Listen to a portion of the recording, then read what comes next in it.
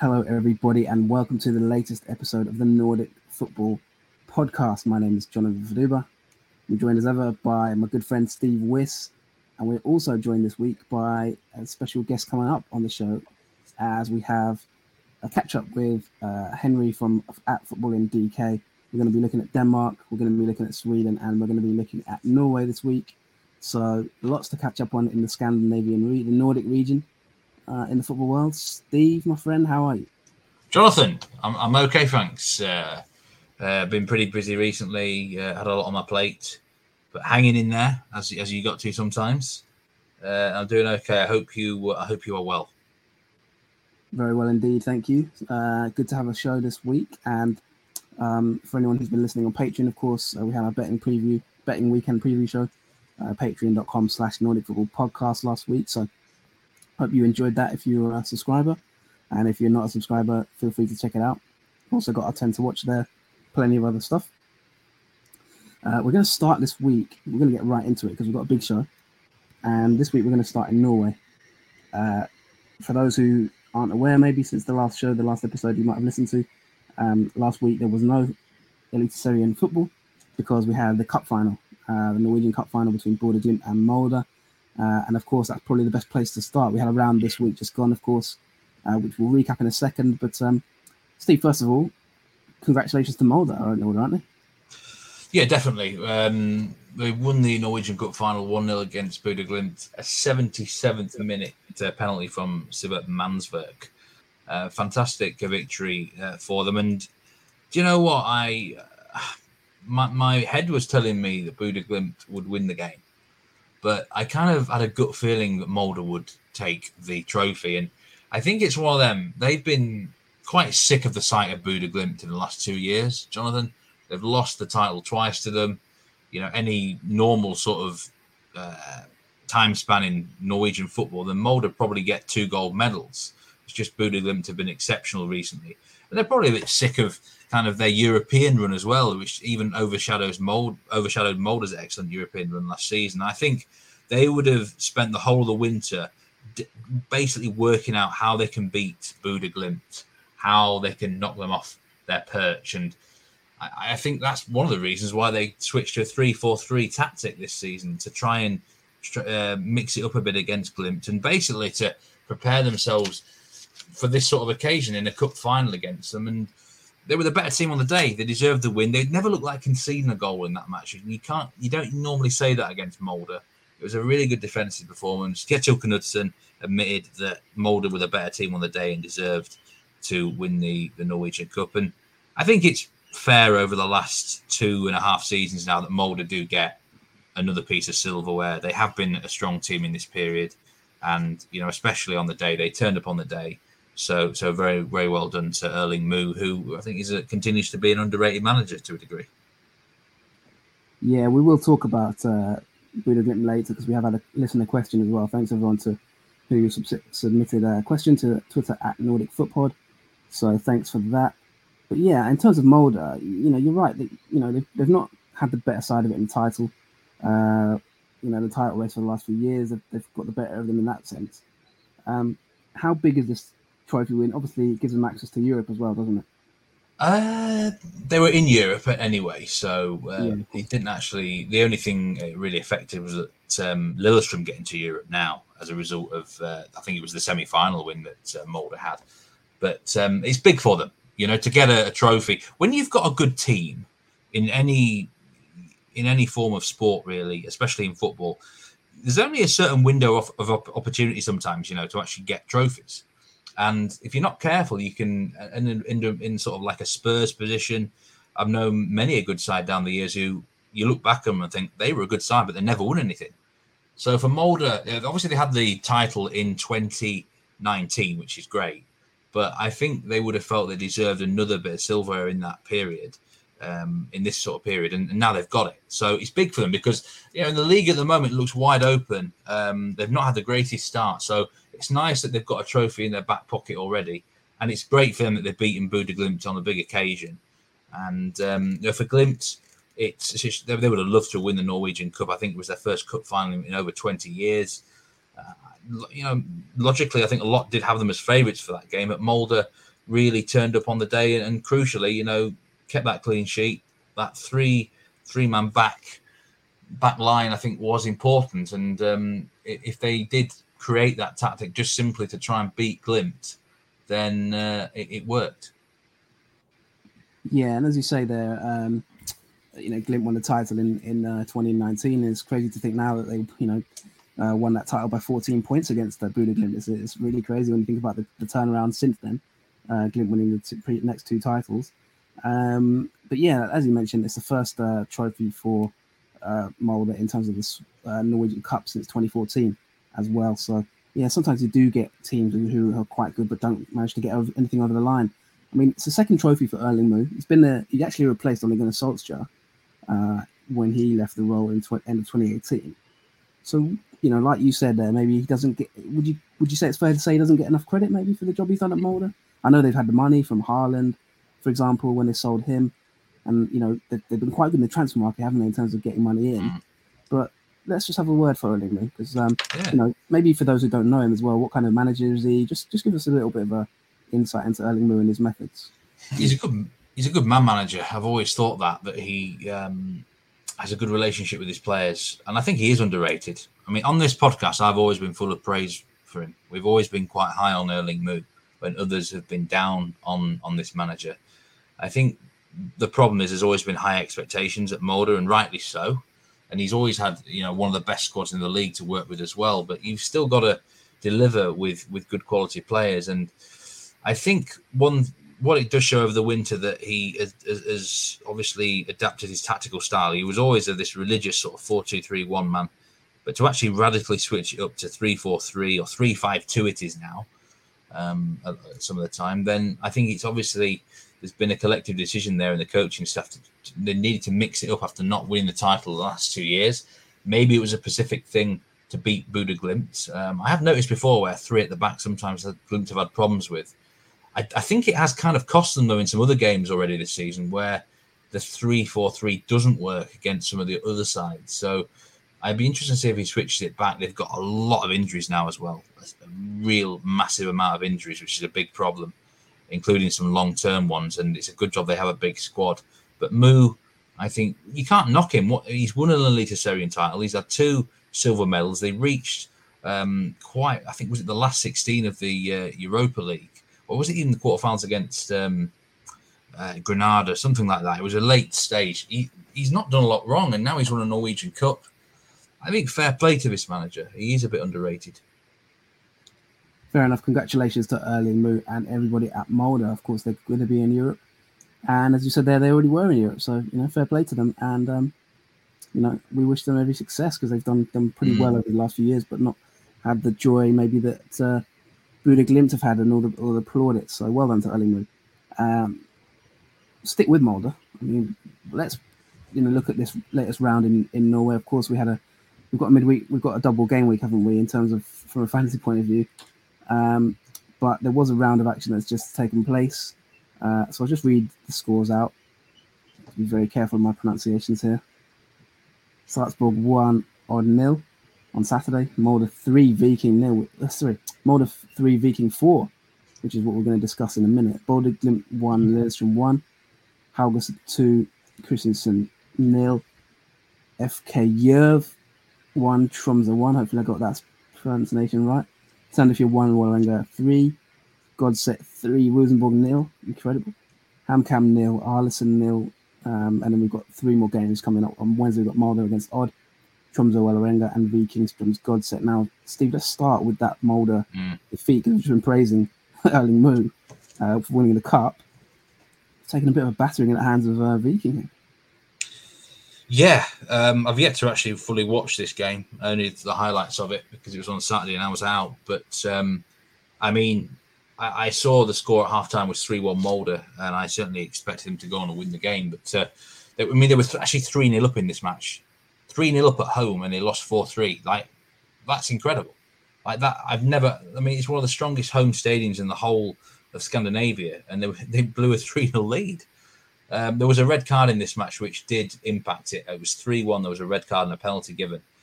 And I think that certainly swung the momentum back in Viking's favour. But Molde won't know how they've lost this game. like I say, they do have some problems with injuries right now.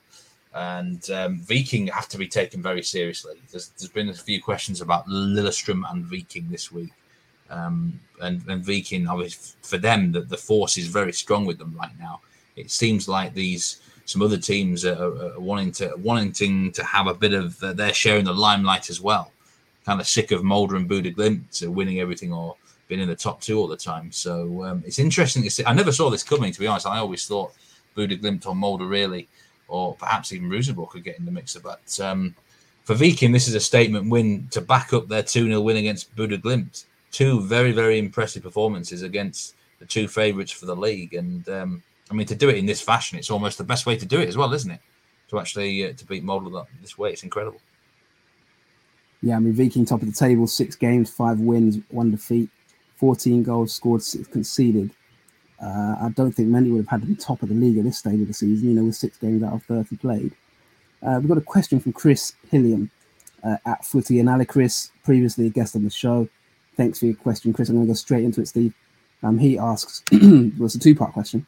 The first part I'll ask you now because it's relevant. Are Viking now favourites for the title? Yeah, thank you very much, Chris, for the question. And I've noticed some very good tweets and stuff from Chris recently. I think he's been doing some analysis on games, and he was a great guest on the podcast before, and we'd love to certainly have him on again at some point. So it's a very good question. For me, no. I still think Molde and Bodø/Glimt are the favourites because I just think they're the best 2 squads. But both have got certain issues right now. Molde have got this massive injury crisis, and the 3-4-3 system at the moment. They've been using Magnus Wolf Eikrem as like a false 9 as the striker.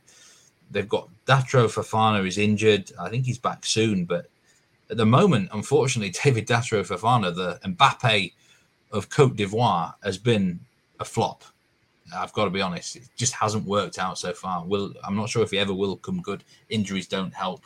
But look, if he's going to be this sort of sick note, they're going to have to get someone else, I think, to lead the line for them. But in terms of squad depth, I think both these two sides, Bodø/Glimt and Molde, are still very strong. But Viking now, for me, and perhaps Lillestrøm, do have to be considered as title contenders because both them sides have got the massive bit between their teeth. Viking especially, I've noticed that they're very serious this season. I think they've got a real hungry bunch of players who are desperate to actually win the league.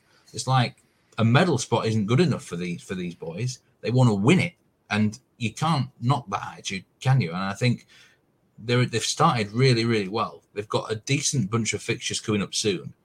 They've beaten Bodø/Glimt and Molde, so 2 really tough fixtures out of the way already. Why not go on? I think that in the first half of the season, they could be certainly leading the league at the halfway point. And then it's just a question of can they keep going in the second half of the campaign? Remember, they'll be in Europe as well. So very good times for Viking. I wouldn't have them as the favourite, but they certainly are definitely a contender now, Jonathan. Yes, David Datro Fofana, the man. So good you put him in your 10 to watch twice. Still not entirely sure if we're allowing that, but yeah, on patreon.com/. He's not going to be in 3 times, I'll tell you that. Yeah. You're just going to put him in every year until you get it right, I suppose. Is that the plan? I've got a horrible gut feeling he's a flop. He's just nothing seems right about him. Well, he's in your 10 to watch, so let's you can't have someone in your 10 to watch. I've given up on him already. I really have. No. That means you're a flop, sir. That means you're a flop. He can't. If I'm a flop, then I'm a flop. Fair enough. But I think I've got him wrong. I really do. I know. When you just get a bad feeling about someone, I'm getting it. I really am. He needs to start coming. He's in your 10 to watch. Go and look at the Patreon. See what Steve said about him, because about a month ago it was a very, very different tune indeed. Goals from Kassa, Brynhildsen, Wolf Eikrem. Lockberg, Berisha with a penalty, and Tangen, and then Berisha again in the 82nd minute in that match. An incredible result. Let's move on to, obviously, the second part of Chris's question, I suppose. Lillestrøm was the other part of his question, and they had a good result at Glimt away. Got a 1-1 draw on a Sunday. I'll start with Chris's question, and then you can sort of recap exactly what happened. But just for the second part of Chris's question, it was actually the first part, but we're dealing with it in a second. He asked, basically, do you consider them to be titled genuine gold medal contenders, Lillestrøm? Yeah, I think you have to put them in the conversation now. Not as much as Viking for me, but they've got an interesting blend of players. They've got some really good experienced guys like Helland and Yerman Assen. I've liked their transfer dealings with Akor Adams, and Frid Johnson has also come good for them with some big goals. They've got a good manager in Geir Bakker, who had a great run at Sarpsborg before. He knows what he's doing tactically, and they play on this grass surface at Assen Stadium. They're the only real contender that play on grass, unless you want to put Rosenborg into the conversation. And I think that's an advantage for them. I don't think sides will enjoy going to Lillestrøm and getting a result. Most of the league do play on artificial surfaces now. So I think that is definitely an advantage for Lillestrøm. They're physical, but they're also technical. And I think similar to Viking, that there's quite a hungry bunch of players that they've won things before, but kind of want to prove a point again. And I quite like what they're doing. The goalkeeper, I must say, and I keep banging on about him, and I have done for a while, Mads Christiansen, he's really an impressive goalkeeper for me. Made a massive penalty save against Bodø/Glimt at the weekend. He's come up really big for them at times. Against Haugesund, he won them the game. This is a top quality young keeper. Another one who I've got him in my 10 to watch, and this one is not. I've definitely not flopped on this one. I tell you, he could go quite far. I think he's a big part of their squad. He has some a really impressive goalkeeper, and if you've got someone behind the back line like that he's going to win you points on their own. I'm a little bit concerned that they maybe have looked out a little bit in some games. Lillestrøm, if they keep this up, they can certainly be in the conversation. Yes, and it was a brilliant ball in from Assen to Akor Adams for the Lillestrøm goal. We did actually have two questions about Lillestrøm, so you kind of, I suppose you've kind of touched on. I think they were very similar in terms of the nature of the question. The other question was, from Harry Nathan, at Harry Nathan 404, another loyal listener. Really appreciate Harry getting in touch. He's a Colchester United fan, which is big. We're local, mate. We're local friends. But on his Twitter, he's been out and about. He's been at Moss FK and various places. Harry asks Lillestrøm for the title as well, so you've kind of touched upon that. I'm going to phrase it in a little bit of a different way, Steve. We've seen mention of Akor Adams quite a bit on this podcast and on Twitter. Just tell us some of the key players at Lillestrøm so far this season and how they're getting on. His goal, Adams, was a brilliant, powerful header, wasn't it? Just tell us a little bit about the sort of key men for Lillestrøm so far this season, because I remember going back a couple of years now, before they got relegated, you really did not like this squad. You ridiculed them, and they've kind of cleansed, haven't they, by going down to Obos and coming back. Yeah. How have they changed since they came back? Because last year they had a good season, and now they're looking even better. What's sort of, just talk about the evolution of Lillestrøm a little bit. Well, getting the manager in was big. Guy Bakker, that he was actually willing to manage them at Obos level is a big thing. So he got them up that year, and really that was just about getting promoted. Early last season, he switched to a 3-4-3 system, and since then they haven't really looked back. The goalkeeper, like I said, Christiansen, is a big player. The centre back, Igo Ogbu, ex-Rosenborg, I think for me is a crucial guy at the back for them, both in terms of physique and also how he reads the game, and a bit of a leader as well. And then you've got these sort of experienced midfielders like Yerman Assen. Assen's a hell of a playmaker. If he stays fit, and he has done it to Lillestrøm, he'll get tons of assists for them and also score goals. And, you've got someone like Paul-André Helland, who's often injured or rested out from games, but he's always on the sidelines, and don't underestimate his influence in like training and tactics and sort of squad building and that. He's a really experienced head and a winner as well. He's won a lot of things. He said some ridiculous things in the past when he won titles at Rosenborg, comparing, I think, titles to the birth of his children and things like that. But he's an interesting character, and I think they've got the most out of him. I really like this Akor Adams signing because he gives them something different. He's fast, he's physical, and he's young, and he kind of is a bit different to a lot of the squad. And sometimes you need that, don't you? You can't have everyone completely the same type of person. and he brings a lot to the party. I should have really had him in one of my to watch lists. He was close. He was on the short list. Didn't quite make it, but Songdal last season scored 10 goals, 5 assists. I know a few caught the eye, were impressed with the Obos League N last season. And sometimes you can sink or swim, can't you, if you move up a division? It's quite obvious that he's easily got the class for Eliteserien level. 22-year-old Nigerian. Looks the business to me. Yeah, and it's interesting because they've had a sort of quite a decent distribution of goal scorers, haven't they? Frid Jonsson got the winner against Haugesund. Then against Arlesen, they had 2 different goal scorers, didn't they? They had Pettersson and Ibrahimai. Then obviously this week just gone, Aiko Adams getting on a score sheet. Obviously you mentioned Assen. So it seems like they've got a decent, they've got plenty of sort of contributors to goals, which is always important, isn't it? That's not just one source of goals potentially, which is good. So looking good for Lillestrøm at the moment. Only unbeaten team in the league. Now let's move on because the table looks like Viking, Lillestrøm, and Sarpsborg in the third. They've got a game in hand as well. 10 points, but Lillestrøm on 14 points, Viking on 15 points. But the next talking point I think that you want to raise is a hell of an upset. And in fact, it busted our weekend preview show, isn't it, as well? One of our predictions. But Strømsgodset 3, Rosenborg 0. What on earth has gone on here, Steve? I can't work out this, Jonathan, because Strømsgodset have not looked good this season. Yeah, they beat Haugesund 1-0, but Haugesund haven't been very good. They got beat 5-0 at home to Sandefjord. How the hell do you lose 5-0 at home to Sandefjord and then beat Rosenborg 3-0 at home? A Rosenborg side, by the way, who had not conceded many goals all season outside of Bodø Glimt fixture. I don't get it. I mean, 3-0 is like a serious result as well. It's not like a fluke.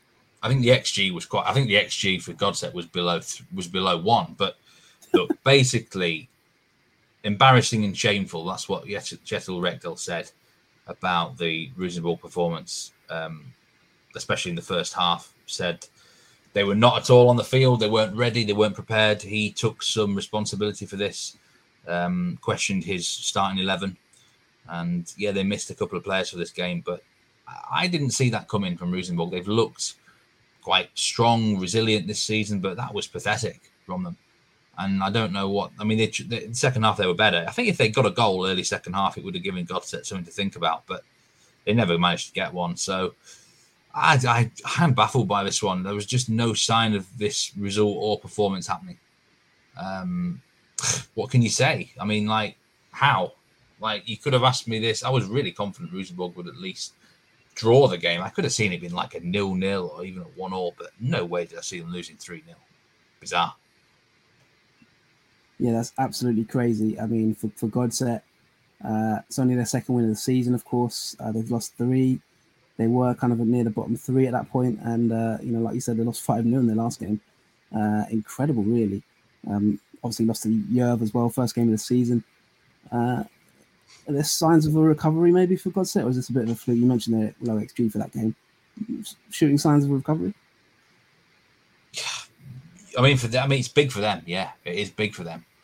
I mean, I just don't really get it. I mean, they dropped Fred Friday, which was interesting.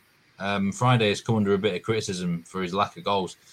Brought in Salverson, and he didn't score. I think there was an own goal. And then Hover scored and Jack Ibilibo netted as well. I don't know. I don't know where they dug this. They were quite... they just came out of the traps really well. And it's a stadium where they can be strong at. It's the atmosphere can be good sometimes. I never saw this coming. Sometimes football just baffles me, Jonathan. I just you feel you can read the game quite well or predict the game quite well. And I would love to say it was just a complete fluke, but it wasn't really. It was a deserved win, and Rosenborg never showed up. And I'm scratching my head at this one. I don't know what to make head or tail of Strømsgodset, Jonathan. I don't know whether to make head or tail of quite a lot of sides at the moment. I think there's a lot of random results in the Eliteserien. Really, there really is some strange stuff going on. There's not much consistency, and Godset are a prime example of it. Yeah, I mean, what do you put that down to so far? Because if you look at it at the moment in terms of we've had 42 games played out of the 125, 2.83 goals per match we're averaging at the moment. What do you put this sort of randomness down to? Because the table, like you said, You got Bodø/Glimt in fifth. Haven't really talked about them yet, but we will. You got Arlesund above Molde, for example. You got Sandefjord sort of mid-table. You got Rosenborg 12th. It looks, Salzburg third, like Vikings top. What exactly do you put all these crazy things down to at the moment? Is it just early season sort of randomness, people figuring each other out, or I think it's the best explanation. Or what do you put it down to? Early season randomness is probably about the best explanation I could give. But we've had 5 rounds. Okay, some teams have played 6 games, but only one team is without a win, and that's Kristiansand, and only one team is still unbeaten, Lillestrøm. Now, usually by now there'd be still more teams unbeaten, and there would be kind of maybe 2 or 3 teams just mega struggling. But I mean, the only thing I can really explain is the 3 newly promoted teams, which we might talk about soon. I did say watch out for the promotion bounce. That can happen. That's not unusual, especially when you've got a couple of sides who, are expected to do reasonably well. But there's a lot of, like Sandefjord, I can't explain them. How did they go from, they beat Strømsgodset 5-0 away, but they lost 3-0 at HamKam. There's a lot of randomness going on with scorelines and results, and maybe it is just early season blues, but it's very difficult to get a hold on a lot of sides right now. It really is. In terms of actual match results, I've never known anything. Usually it's quite easy to predict Norway in that way, but it reminds me of what Allsvenskan was like 2 or 3 years ago, where anything was possible. Yeah, and just in terms of that as well, like you said, the best defensive record so far is Lillestrøm with just 4 goals conceded in 6 games. Viking best attacking record, 14 goals. Worst defensive record at the moment, Haugesund, 12 conceded in 6, 2 per game average. Craziness, isn't it? And the lowest number of goals scored at the moment is Jerv, 3 goals in 5 games, but they're still mid-table. They've got 7 points, so they're definitely getting some efficiency from those 3 goals. Less than one a game. But let's move on. You wanted to talk about the promoted teams. Yeah, they've impressed me, and I've mentioned this before. Arlesund look a really solid unit under Lars-Arne Nielsen. I actually watched HamKam Arlesund, the evening game on Sunday. It ended 0-0. Deserved result for both sides.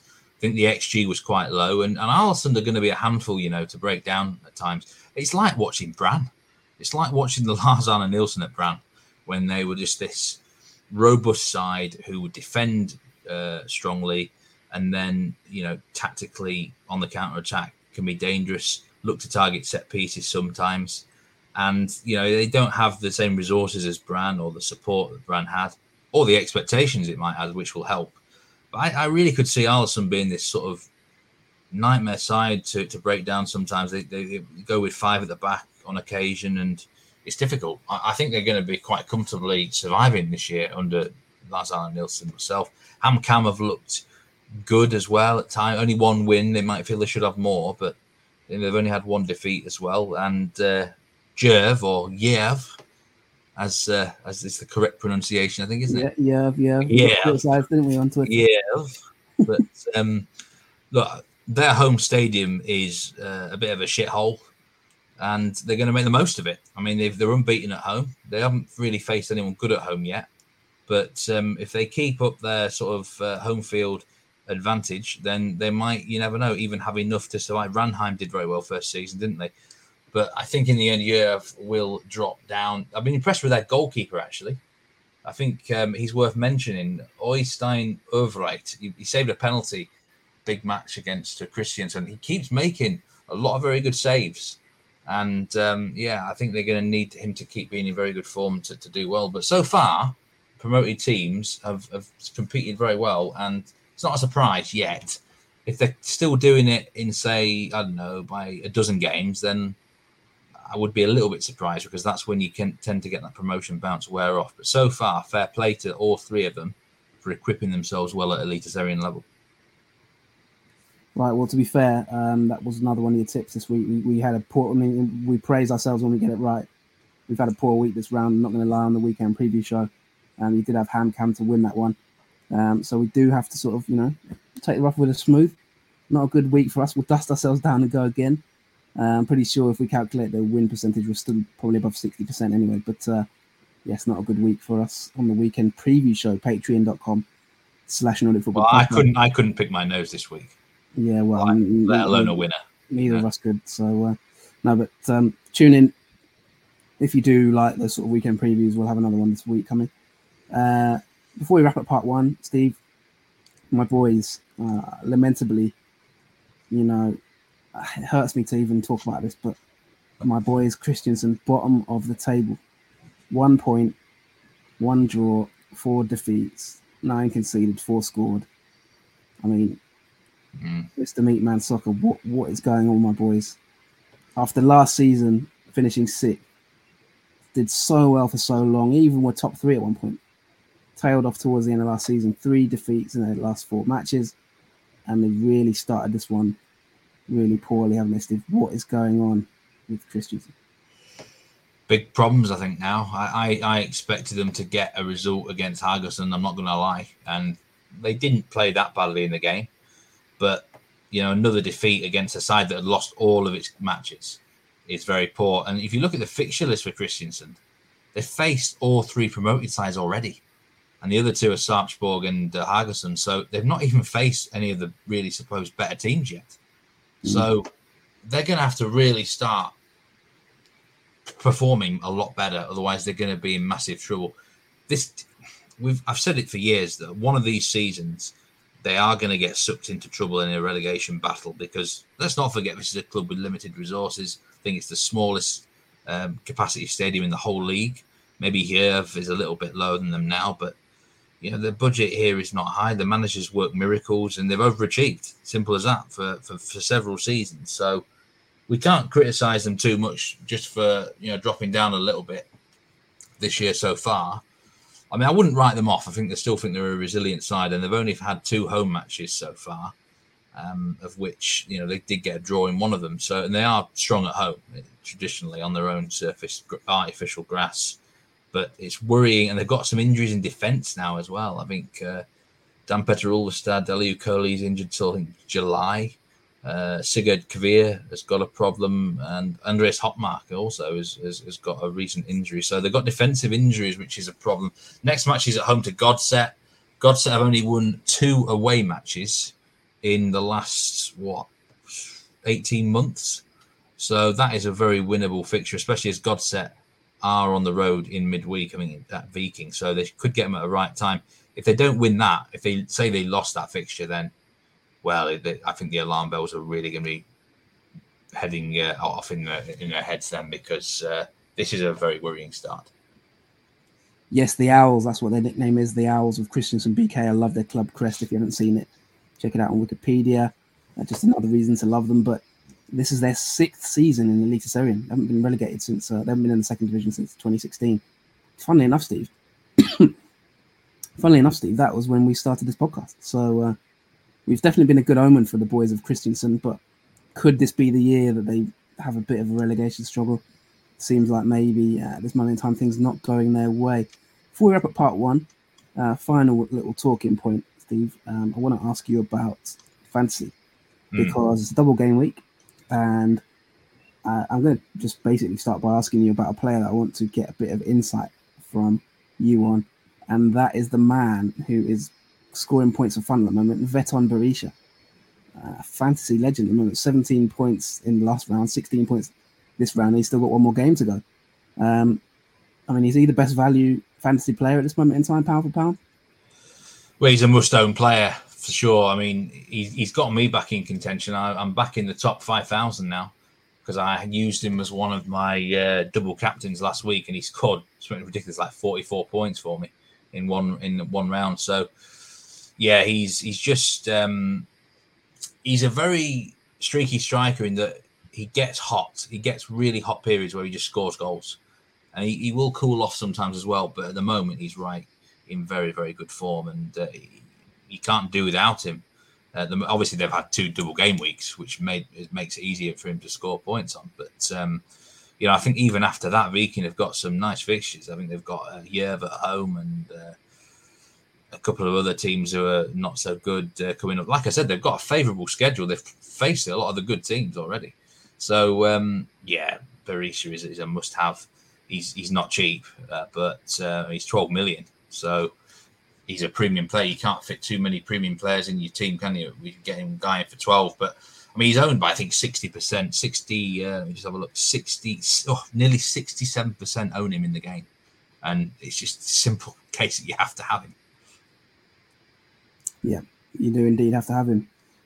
So I mean, in terms of fantasy, you talked about it a little bit there. Don't know if there's anything else you wanted to add. If not, we'll move to part 2. Yeah, there is actually a question I want to answer from, I don't even know how to pronounce this, Fjernatefs Rust.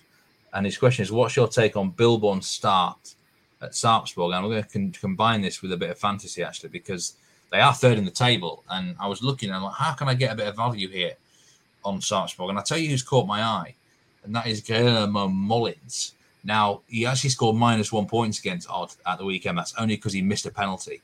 Now, if he scores that, he would have gone, I think, he scored 13 points against Tromsø, and that would have got him to maybe, 6 or 7 points against Odd. So this is a team, the system that Billborn is having at Sarpsborg, I've noticed the striker, Mullins, or whoever's playing up front, is getting the chances.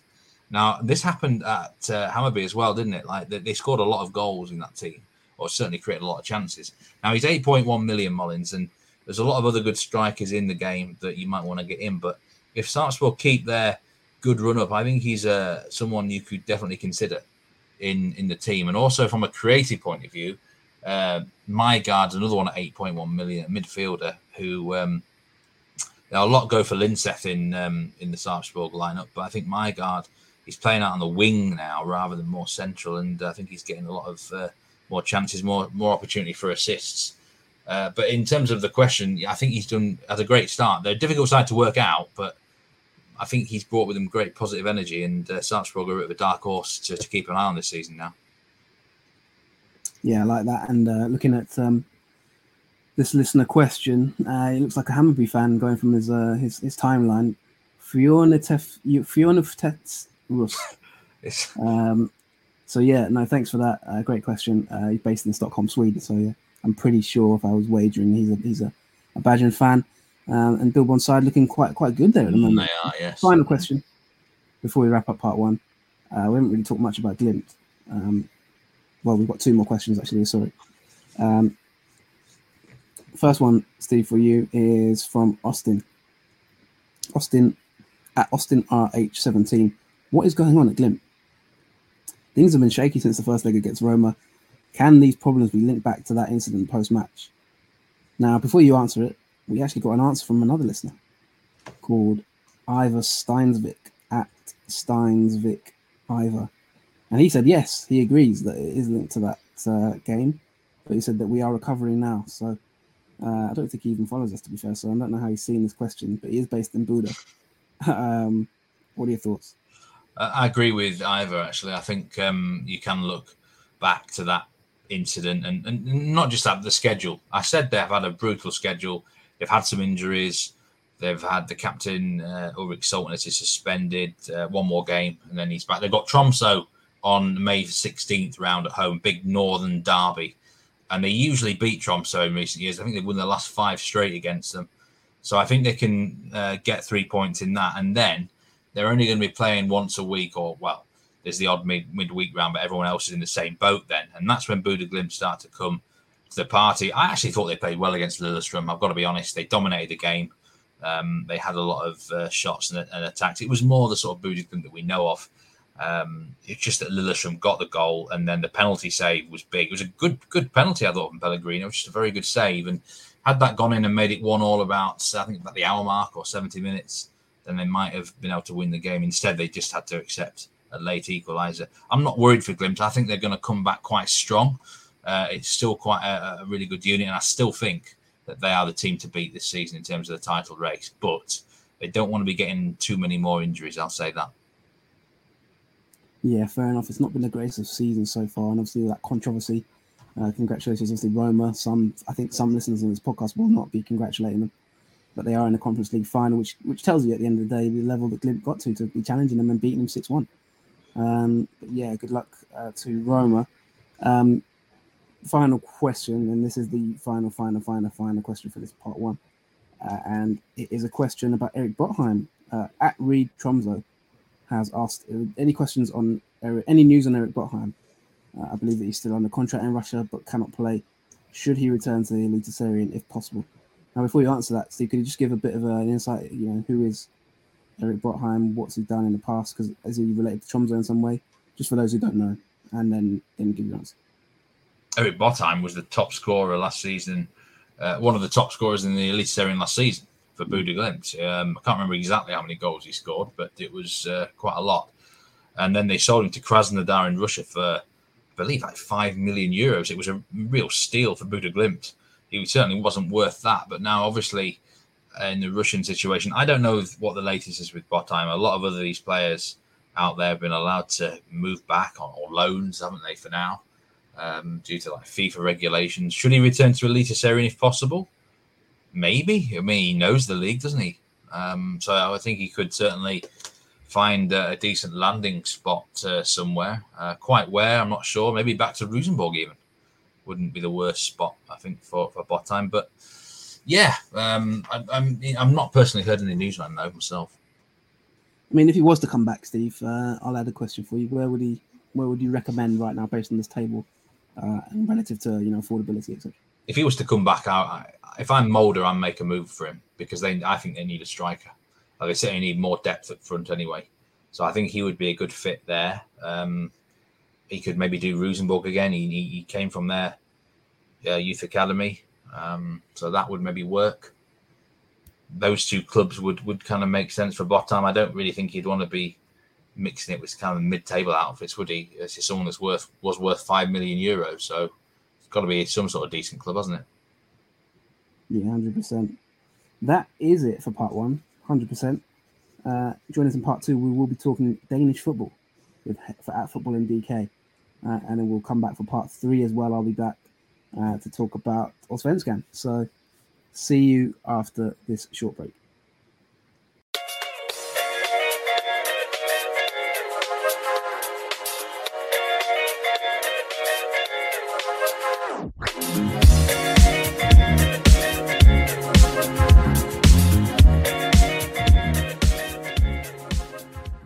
Welcome back to the Nordic Football Podcast, and in this section I'm joined by Henry at Football in DK. The Super League season in Denmark is reaching a tense conclusion in many different parts of the table, so we thought we'd get Henry on to chat a little bit about it. How are you doing, Henry?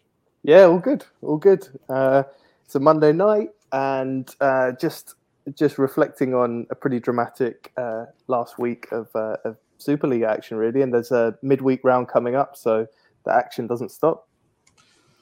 I actually watched the game with you on Twitter Spaces, the Copenhagen derby, when FCK beat Brøndby 2-0, and I think we were discussing off air that it looked like that was the title done. But since then, there's been some drop points for FCK, and their lead at the top of the table is just 1 point. So what do you make of this title battle, Henry? There's not many games left now. I think it's 3 matches.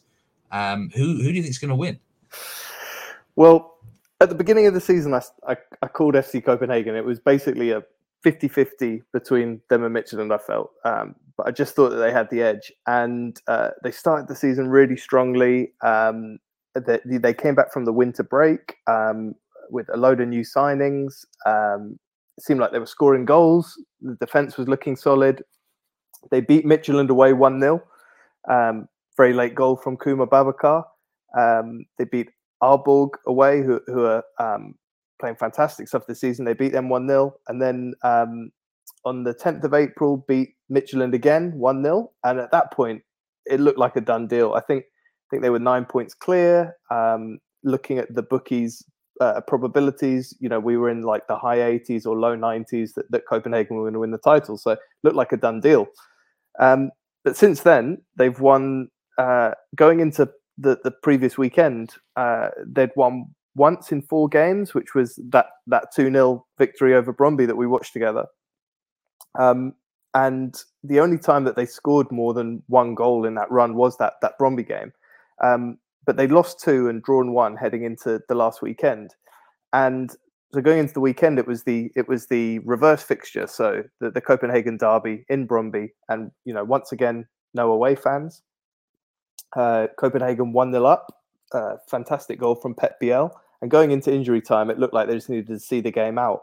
And sure enough, Brøndby pop up with a goal. Mathias Greve in injury time, very well taken goal to make it 1-1. And so another game where FC Co failed to win, and they now find themselves only a point ahead of Midtjylland, but with momentum very much gone.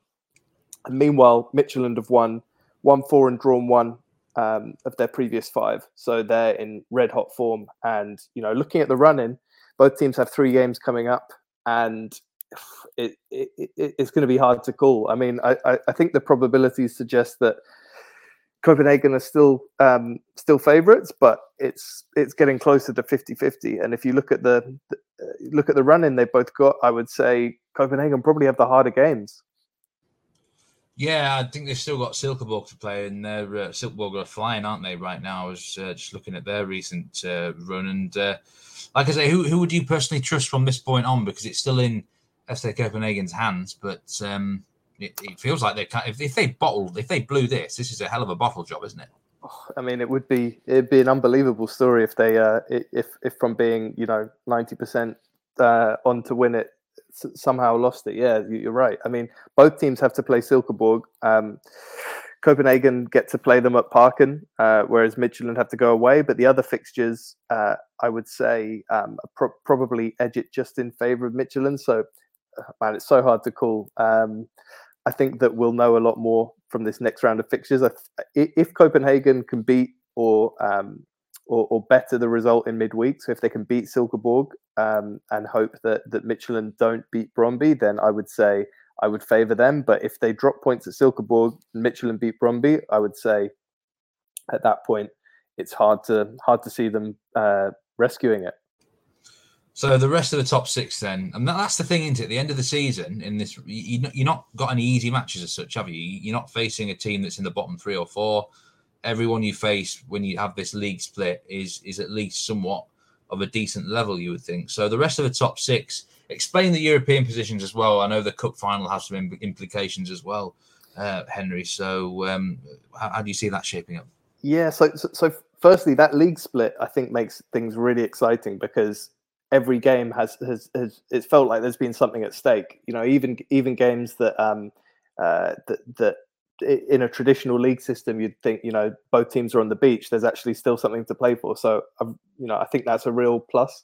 In terms of the European places, so in theory, how it works is first and second go into the Champions League qualifiers, albeit at different stages. I think that the champions go straight through to the final playoff stage where they're seeded. So in theory, they've got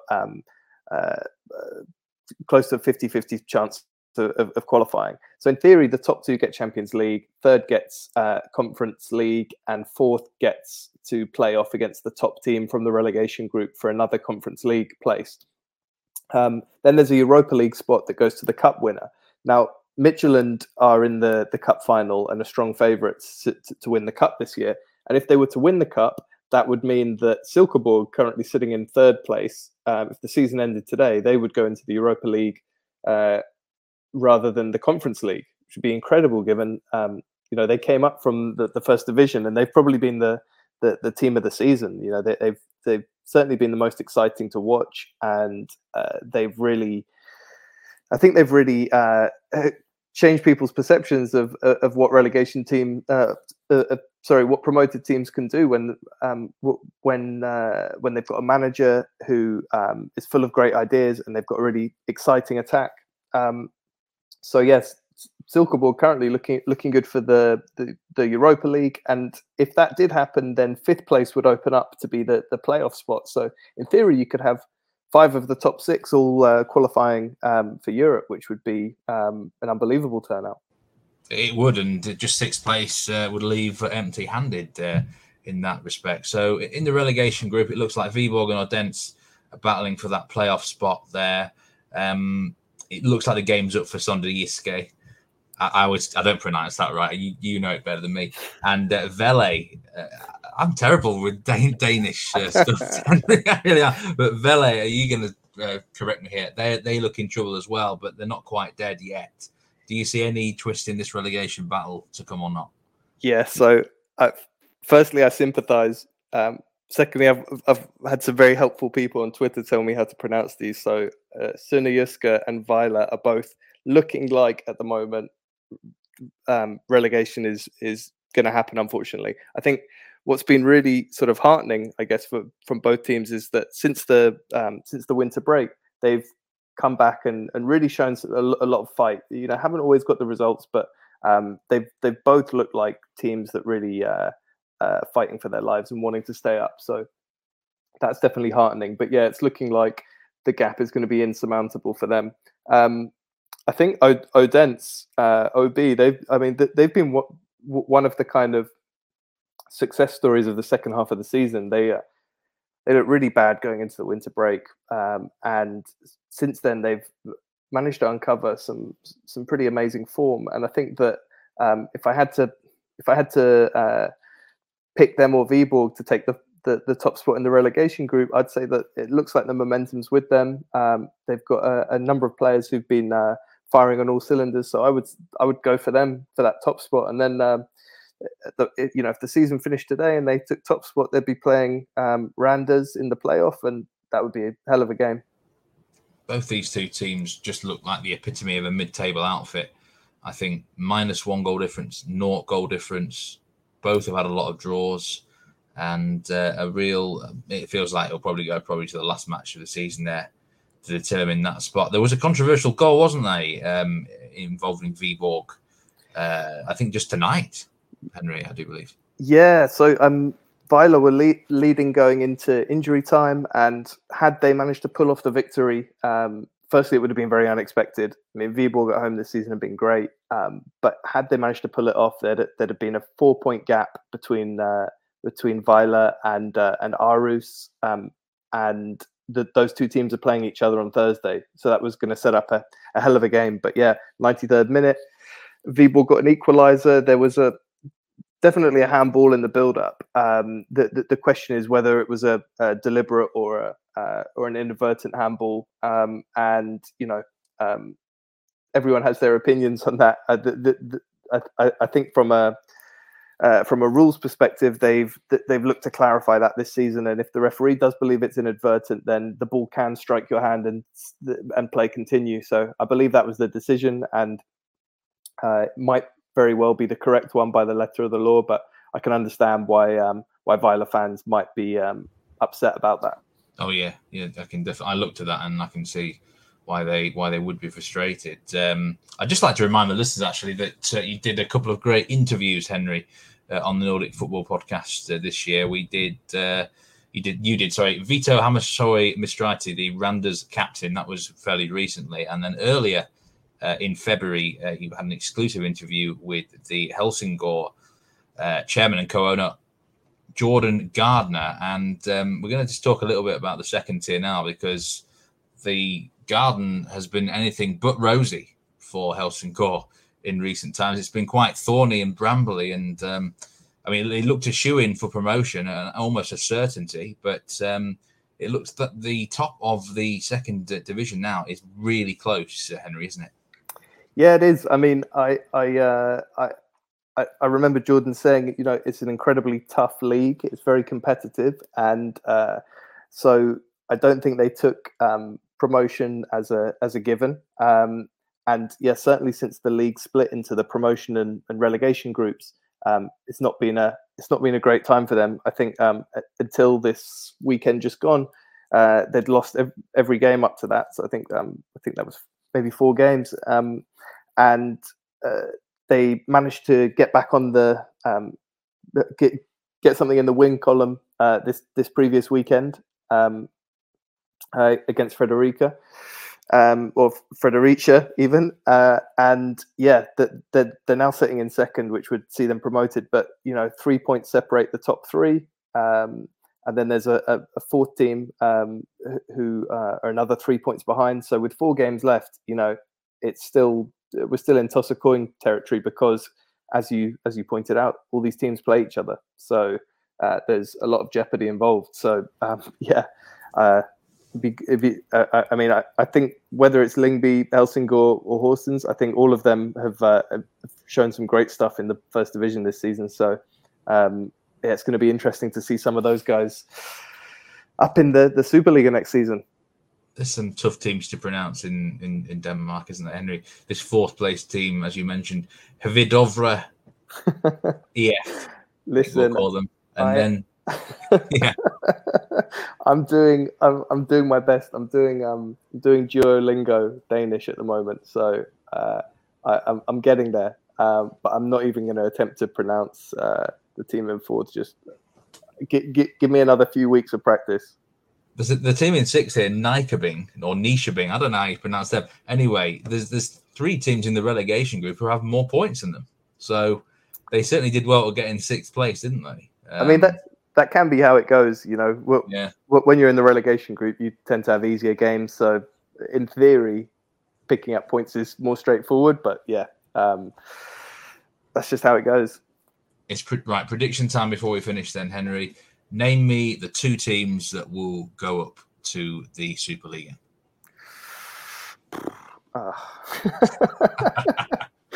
I'm gonna go Helsingør and Lyngby. Helsingør and Lyngby. I think I'm being influenced by the fact that my timeline seems to pull up those teams more than Horsens. But also, I mean, since I've been watching the Superliga, Helsingør haven't been there, so I think from my perspective, it'd be nice to see a new team there, albeit it won't be their first time in the Superliga. But yeah, that'd be good, and Lyngby coming up would give almost a local. I guess that counts as a local derby. I think they're close enough for it to count as such. So yeah, that's going to be my prediction, but don't hold me to it. Bit of an easier one then. The two teams that will get relegated from the Superliga. From the Superliga, I mean, I think it's pretty much a done deal now. I think it's Vejle and Sønderjyske, barring an absolute miracle. I mean, there's what is it? 6-point gap and goal difference. I mean, Vejle would need to essentially win every game for the rest of the season. I mean, it's not impossible, but tough ask. It's a very tough ask. Yeah. I know you predicted OB for seventh, so now the big prediction: who wins the Superliga from this point onwards? And I've got to pick someone now. I'm going to stick with my original prediction of Copenhagen purely because they've got a 1-point advantage and they've got the goal difference advantage of 9 goals. And I think that I think that the games that Midtjylland have, they're certainly going to be tricky. You know, Silkeborg away, I could see Silkeborg getting all 3 points in that game. I think that the fact that Copenhagen have two home games as well. Yeah, I'll go Copenhagen, but it's going to be a close one, as you can probably tell. I do like that you're not on the fence, Henry. I know a certain someone who would be on the fence. You didn't give me a chance to be on the fence. That's the problem.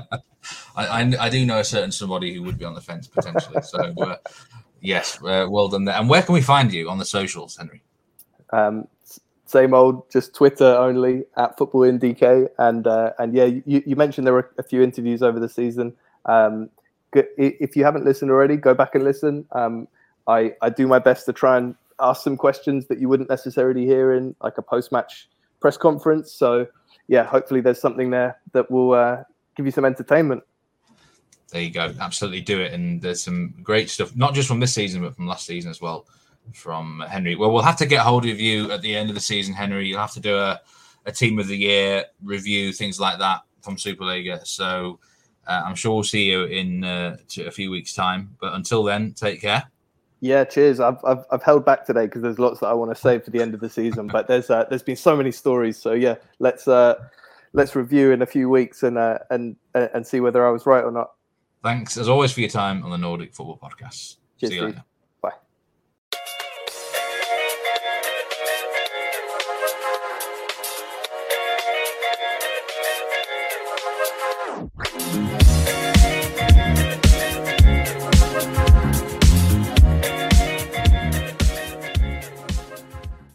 Welcome back to part 3 of the Nordic Football Podcast. Thanks once again to Henry. It's always great to have him on the show, but it's always great to have you as well, Jonathan. And it's your turn now. We're going to talk about Sweden. We are into round number 8 is upcoming. A couple of games I've already played, 8 games, but mostly it's 7 apiece. And Hammarby are still top of the table, but they now lost for the first time against Kalmar. Malmö are up there, AIK are up there, and at the bottom of the table, Degerfors have got a victory. Every single team has got at least one win on the board. So Allsvenskan then, Jonathan, a couple of big results recently. Hammarby have lost though now. Yes, of course we talked about, I think on the last show we previewed the Hammarby-Malmö game, which ended 0-0. And that was an interesting game. It was the first time that Hammarby have dropped points this season. I felt that they were slightly lucky in that game in the sense that Malmö had an injury, and that kind of, to me, I think that changed the course of the match. But they got away with a point in that one. I didn't really think they imposed themselves against Malmö, considering they're top of the league, they're flying. You think to yourself, they want a challenge for the title. This is a great chance to sort of put your case forward for why you should be champions. I just felt quite a few of the Hammarby players didn't really turn up. Likes of Salmani, Ludvigsson, even Swedberg was quite quiet, I thought, on the day. And as I said, Joey Geberge, actually, I thought he was really good first 20 minutes for Malmö. And he got an injury in the 18th minute. And I felt like after that, Malmö kind of, they brought on Abubakari, and I just felt they lost the balance a bit, and the game kind of petered out. They nearly scored just before that injury. But from there, it kind of petered out that game to a 0-0. So that big top of the table clash, as I say, ended 0-0. But they followed up with a defeat, and it's to Kalmar. Henrik Rydström's tactical master plan has beaten them. It's the first defeat, and you did a Wisecout blog on Kalmar recently, which kind of dictated this master plan that Henrik Rydström has there. It was a very good read. Yeah, exactly. I mean, we have a partnership with Wisecout, of course, thanks to Wisecout, and Kalmar's win there takes them up to 7th in the table. So, I was a bit worried because I did praise them, and then I wrote that blog, and then they lost their next 2 games. They lost at GIF Sundsvall, and then they lost at home to Norrköping. And I was thinking, well, maybe I've jinxed them here. But they've recovered quite well. They beat IFK away 2-1. They went 1-0 up. They went 1-0 down, in that second half, came back with Gustafsson and Ron Mourinho with an 87th minute winner. And they followed up. Noah Shamoun has come into the team. Now, I think he was in my 10 to watch last season. I have to double check it. He's a youngster, but he didn't get much game time last season for Kalmar. But he's come up with a salvo in this match. And it's knocked Hammarby off their perch. I mean, they're still, as you mentioned there, they're still leading the way, but it's only by 1 point now. So, a bit of a surprise defeat, I would say. The big story in terms of the game itself, Rydström changed his tactics slightly, actually.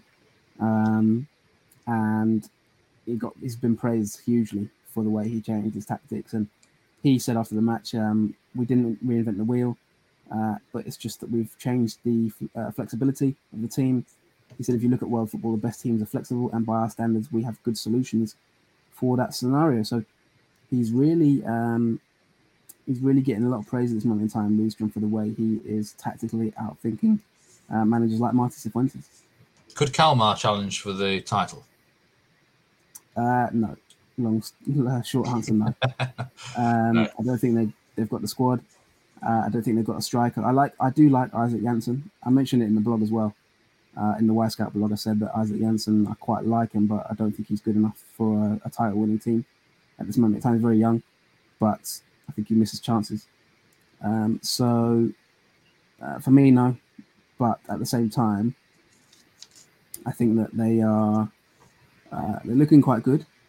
I think the biggest thing for them is going to be, can they keep Henrik Rydström? Because my personal feeling is, if Malmö flop this season, I reckon that they might offer him the job. I think they already did have talks with him last season, but he said he wanted to stay with his family. But he did also say he wants to manage a top Allsvenskan club at some point before going abroad. I've got a feeling, Steve, that if he keeps this going, I think all the big clubs will be looking, even Diff maybe, because there's a bit of AFK Göteborg as well. That there's a little bit of manager uncertainty at the moment already. I think that the next big club that fires their manager will be looking directly at Henrik Rydström. Interesting. So let's talk about Malmo then. And they're a bit of a boring side, aren't they? 7 matches played, scored 8 goals, conceded 1. They're not exactly involved in many high-scoring contests either, but they get the job done.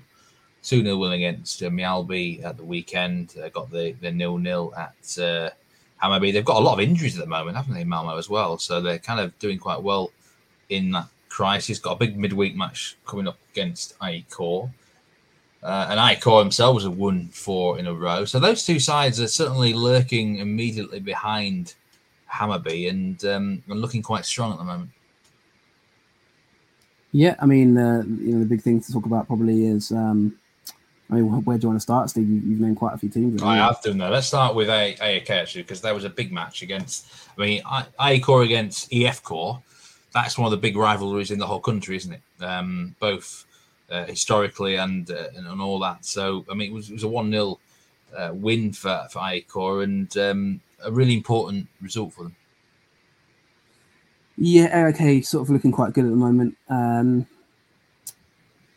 I thought the game against. I thought they should have won it by more. Actually, I felt that they were quite wasteful.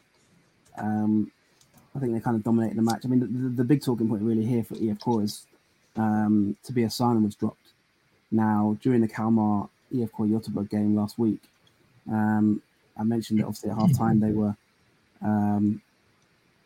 actually winning, but there was a dressing room bust up at half time between Tobias Sana and Miki Stara. And he was taken off, I think, in that game, and he's not played since. He's not even trained since, apparently. There's been talks of a personal issue between the manager and player. I think there's a lot of little things going on behind the scenes at IFK. Apparently, Tobias Sana liked a tweet or liked a Instagram post from someone saying that Mika Stara should lose his job. And in general, there's been rumours that the players aren't happy with the tactics there. IFK have now lost 3 straight against Malmö, Kalmar and AIK. And obviously the big news before that game was Hussein Karnil, the 18-year-old Afghan refugee. He arrived in Gothenburg from Afghanistan with his family, and he's a huge talent from their academy, and he got his first start for the club in place of Tobias Sana. But generally speaking, AIK I thought were quite good. And I felt like maybe they should have won this game by a little bit more. Obviously, it was a header from Milosevic, typical set piece from AIK. I mean, they do frustrate me a little bit at times. I think they are a bit, they're not really my favourite team to watch, I'm going to be honest, Steve. They're a little bit ponderous in going forward. You've never been a big fan of watching them, have you? Really? Well, good defensively, but they're very ponderous going forward. I feel like they really lack a bit of a final ball at times. I thought Stefanelli was hugely wasteful in this game. It's always like kind of that just last pass, from Stefanelli. He kind of embodies it. They get to good areas in the build-up play, and then they just play a bad ball or take a shot where they shouldn't. It's really like if you watch a team like Man City, for example, they're the total opposite. They always rush the last pass. And so that kind of was what happened in this game, really. They got into a lot of good areas, but don't finish it off. But it was enough in the end. IFK didn't really offer much going forward. They had a couple of chances, but nothing really good enough to get a point. So 1-0 win for AIK, and that obviously takes them, to within the sort of few places of Hammarby. 3rd place now, 1 point behind them. To be honest, Malmo and AIK have never really been a great watch for me either in the last few years. In meat terms, they're kind of like a good solid piece of rump steak, very, very solid, when really you're kind of craving out for a bit of filet mignon or something. You know what I mean? Respect them, but you're right. From a neutral point of view, it's like, you know what you're going to get. There's going to be a lot of 1-0s, 2-0s in there. Ponderous is a very good word, I think, that you use, but nevertheless effective. And I'm not going to moan this week because in the Allsvenskan fantasy, I've gone with my partner Bus Chip. I've got a bunch of Malmo and AIK defenders in there. So 0-0 will do me nicely on in the midweek round. And they've already delivered with 2 clean sheets. So, yes, But I mean, Aiko, I said for a while, I think they can be a title contender if they sort their away form out. I'm still not convinced by them on the road. I think they've had one win. That was a GIF. I mean, one swallow doesn't make a summer, does it? So, I need more from them there. But I think if they can sort their away form out, then it could be a bit. I mean, this is a big match coming up, though, in the Allsvenskan midweek round. I'm not sure why. Is it because of the European fixtures in the summer or something? The rescheduling. AIK against Malmo. I mean, to me, it reeks of a very low-scoring match. I've seen these fixtures before, and not much tends to happen in them. So how do you see it going? To be fair, AIK, when they're at home to Malmo, it actually produces a fair amount of goals in the past. I think there was a 2-2 a few seasons ago. I think last season, I believe it finished 1-1, I might be right in saying. Just have to double check that. But they've already played each other this season, surprisingly. Yeah, well, they lost 3-0. Yeah. It's a bit strange that they've had some games like that. But yeah, last season, I'm right in saying it was 1-0 during a Birgit and then an own goal. So actually, to be fair, it's normally Malmo at home to AIK where it's like 1-0, just a solid defeat for AIK. But the home game tends to be a bit more lively. Malmo have got big problems at the moment. They've got a lot of injuries, so many injuries. I mean, I watched the game against Mjällby, and to be fair to them, their sort of new look team did well. They broke down Mjällby. I thought they might struggle in this game. I thought Mjällby might park the bus and hold them out. But to be fair to them, Berman Savic came back from an injury, and he scored a wonderful goal, through ball from Nanasi, and a lovely outside the boot finish. And also Abubakari header from a set piece. Fair play to him getting in there because he's not had much game time. He's kind of a bench player. But even in this match, I mean, they have 3 injuries, Steve. They're calling them muscle injury FF at the moment instead of Malmo FF because, Levicki went off in the 24th minute. Darlene, the goalkeeper, went off at half time, which was a detriment to my fantasy team. Gutted about that. But, they've got so many injuries at the moment. They've got Tikis Italian's been out. Solomon Reeks has been out. They've had Rakip's out. Obviously, bad news with Adi Nalic ruled out for the whole season. Really, really, really bad news for him. They've got so many injuries. Birgit's out injured. Aikite has been is doubtful, isn't he? Isaac Kiese-Tellin. Yeah, I just said that. I don't know if you listened to me, but there's so many injuries it kind of went over my head, mate. Yeah, I did say that. It's a long list, is this one? Yeah, they got and they've got 3 more now. So I don't know exactly what's going to happen for that game. For AIK, they've had a few injuries as well. Mikael Lustig, he might be back, but it's gonna be a huge game in terms of the title race. I think that Malmo haven't been great, but again, they're just getting that job done. I mean, if you look at Hammarby, it's almost like they're squeezing every last drop out of them, and they're still kind of just 1 point above Malmo, which kind of is a bit ominous because I don't think Malmo are necessarily playing hugely well with all the injuries they have, but they've only conceded 1 goal all season, which is incredible in 7 games. So, yeah, tough to predict that game, but I think it might be actually quite a good game. I could actually see Aiko winning that, 1-0 or something. They're very strong at home, really strong home team, and this might be a good time to get Malmo with the injuries. So I could actually see them winning it at home. But yeah, be a crucial tight match, and we will move on. We're going to move on to Djurgården because they have played 8 matches this season, along with Helsingborg. I actually watched that game I think it was on Thursday. Diff 2, Helsingborg 2, and they followed it up with a 0-0 draw away to Elfsborg Monday evening. Interesting side at the moment is things are they're not very rosy in this garden, are they? Really, it's not that bad, but there's a few questionable performances. You're right. The managers are maybe under a little bit of pressure as well. Yeah, there's been a bit of I mean, I don't know if you could say all is not well at Diff, but certainly I don't think they're necessarily doing amazingly well this season. The Helsingborg game, I mean, my feeling with Djurgården is that they're a little bit flaky. I mean, they drew this evening 0-0 with Elfsborg away from home. It's a good point away from home, to be fair. But they missed a huge chance from Edvardsen, 6 yards out, hit the post. You've got to score those chances. It's unbelievable miss, really, in my opinion. The game was actually stopped because of a fire alarm, so there's also anytime I watch Djurgården, it seems like the game is stopped for some reason at some point. I didn't even know what was going on, to be honest, and I had to come on Twitter to find out what had actually happened. But everyone went off the pitch and people were standing around. But and I just feel like Djurgården are not. Kim Bergstrand's been. They've got the joint managers, obviously. Bergstrand's been criticised a little bit recently for some comments he's made in press conferences and that. Kind of. I guess the best way to describe it is kind of salty. A bit of salty comments after matches, a bit like a Jurgen Klopp type thing. Where you don't get your way and then you're criticising everybody else. So they're just not really firing on all cylinders. They've had a couple of injuries themselves, but yeah, I think they're kind of ticking along. They've not been terrible. They're still, I think, trying to get the balance right of this team, but it's not necessarily they're 6th place at the moment, 4 points off the top. They've obviously played a game more than everybody else, so they do need to kind of try and keep the pace. But they're not, too far behind at the moment, so you can't really be too critical.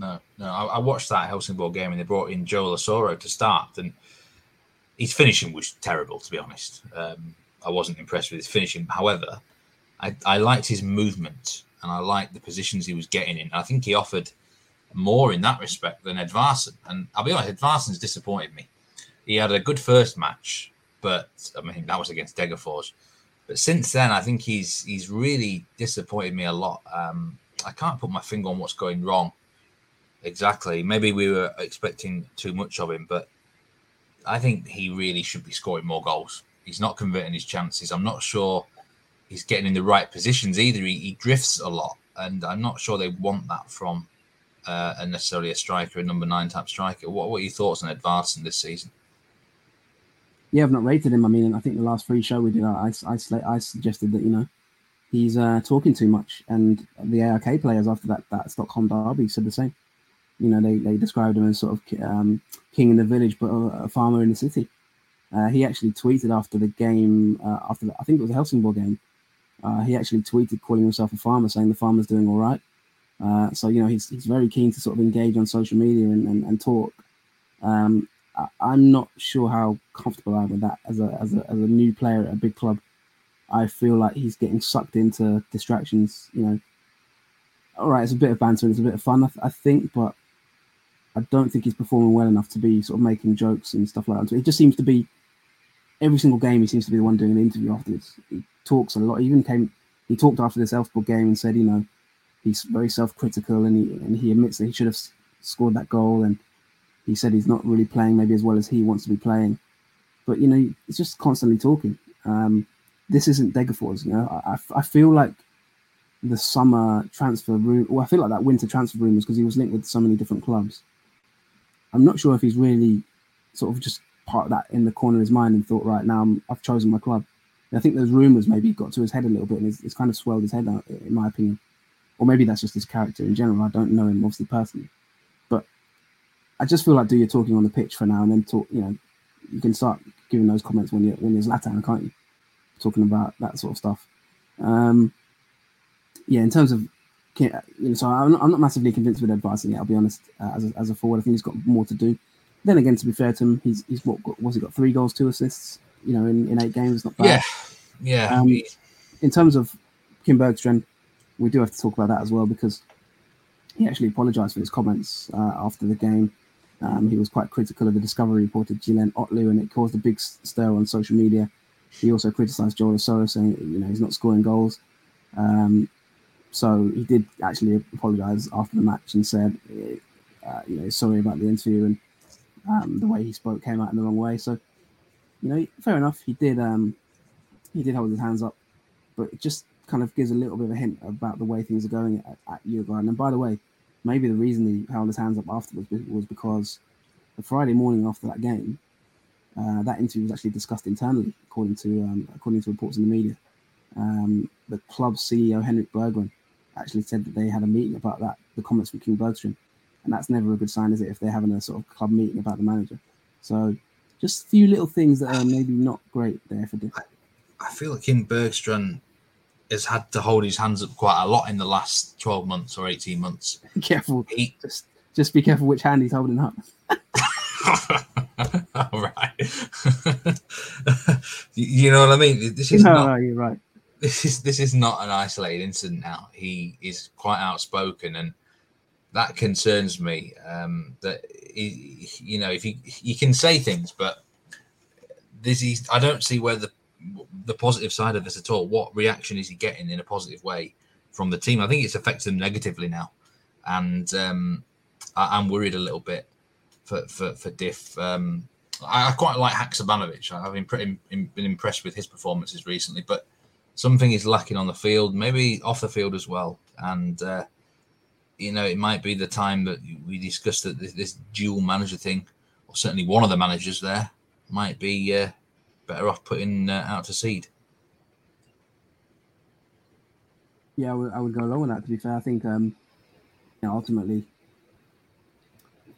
I just don't get the sense he's got the best reputation at the moment. There's a lot of criticism of him on social media, and that's always just a bit of a distraction, really. And as I say, if your club chairman and your owners are having a meeting about you, you never want to draw attention of your bosses to you, do you? So, let's see how things go in the coming weeks. Just before we move on, we stay in Stockholm. There's been a transfer confirmed to IK in the summer. I do believe a big name.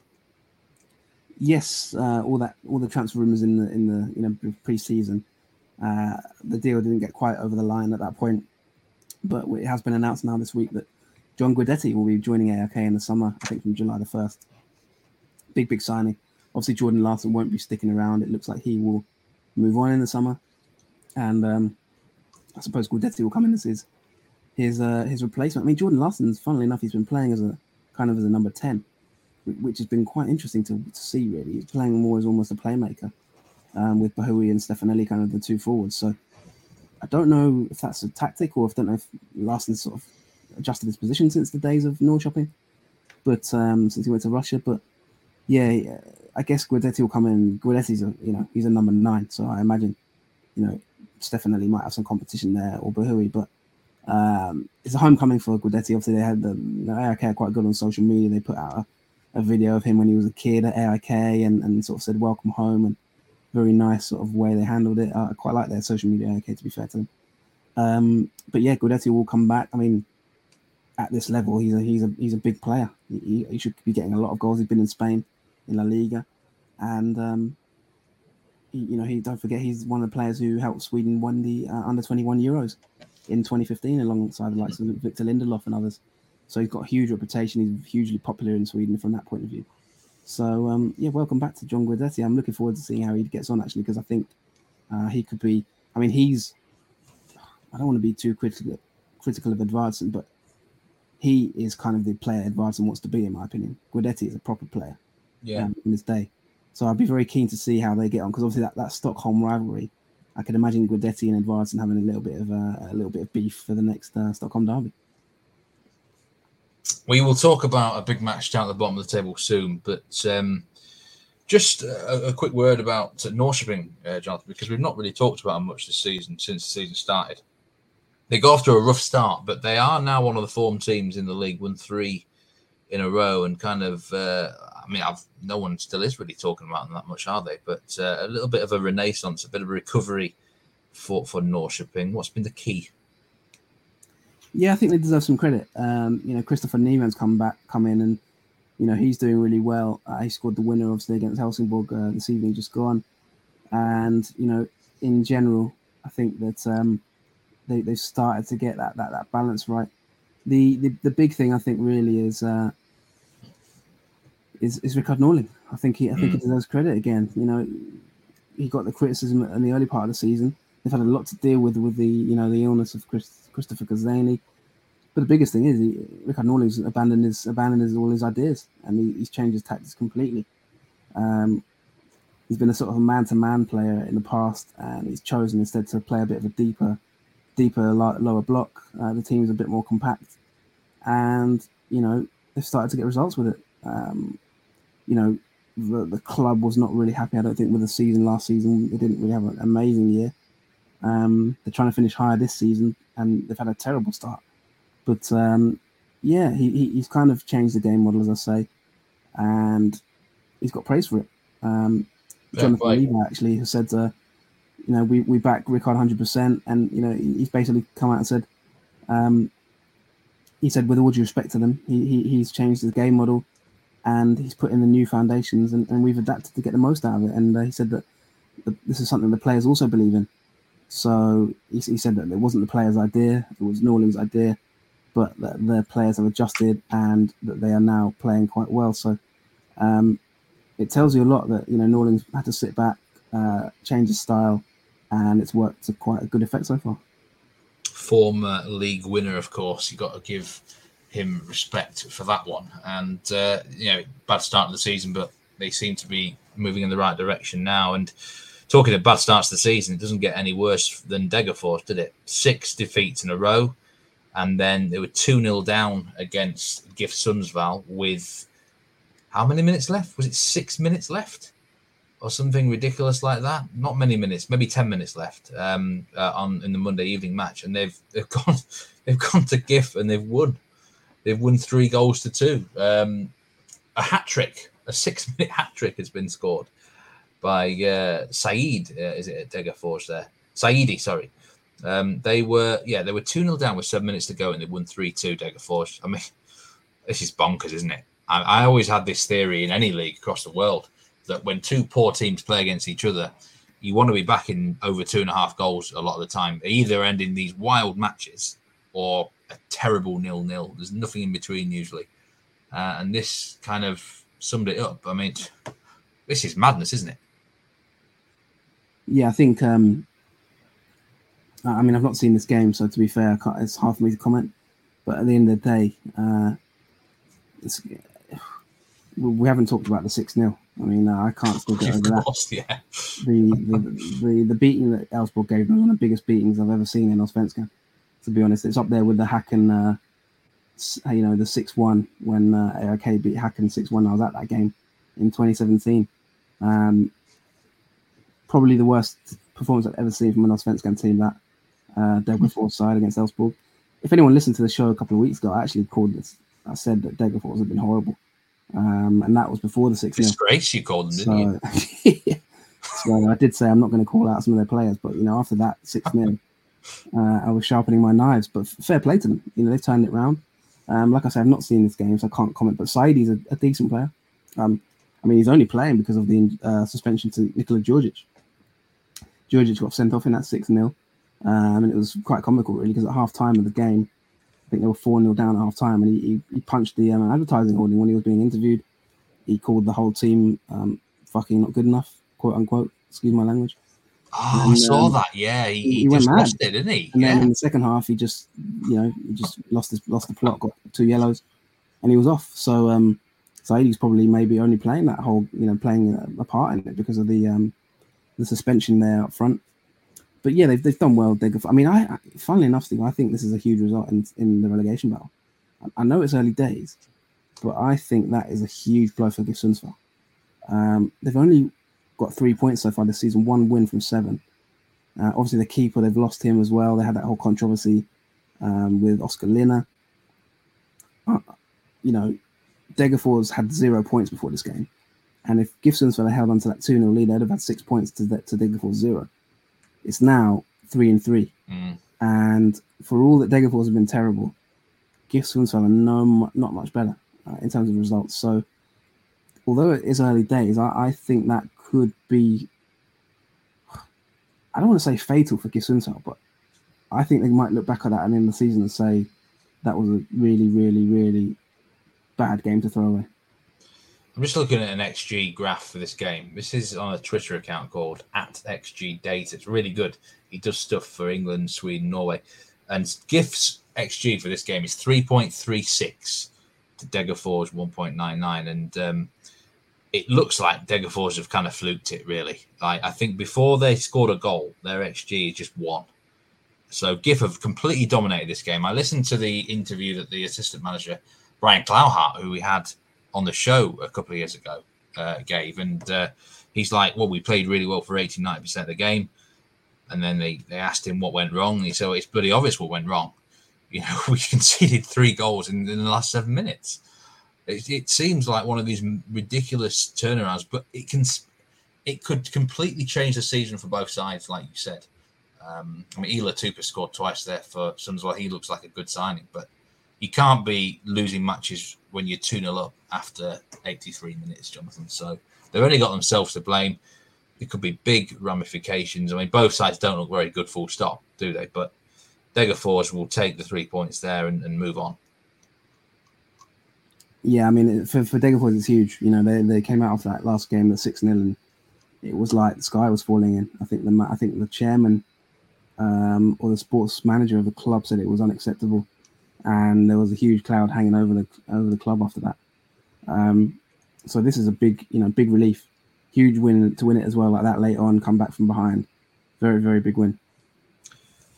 So just before we go, I've got to mention Allsvenskan Fantasy, a bit of a mental week. I think everyone was using some sort of chip, whether it be the part of the bus or double captains or the Lone Rangers thing. But Degerfors, next 2 games, they've got Helsingborg at home and they've got Varberg away. After that, they've got Malmo and Aikor.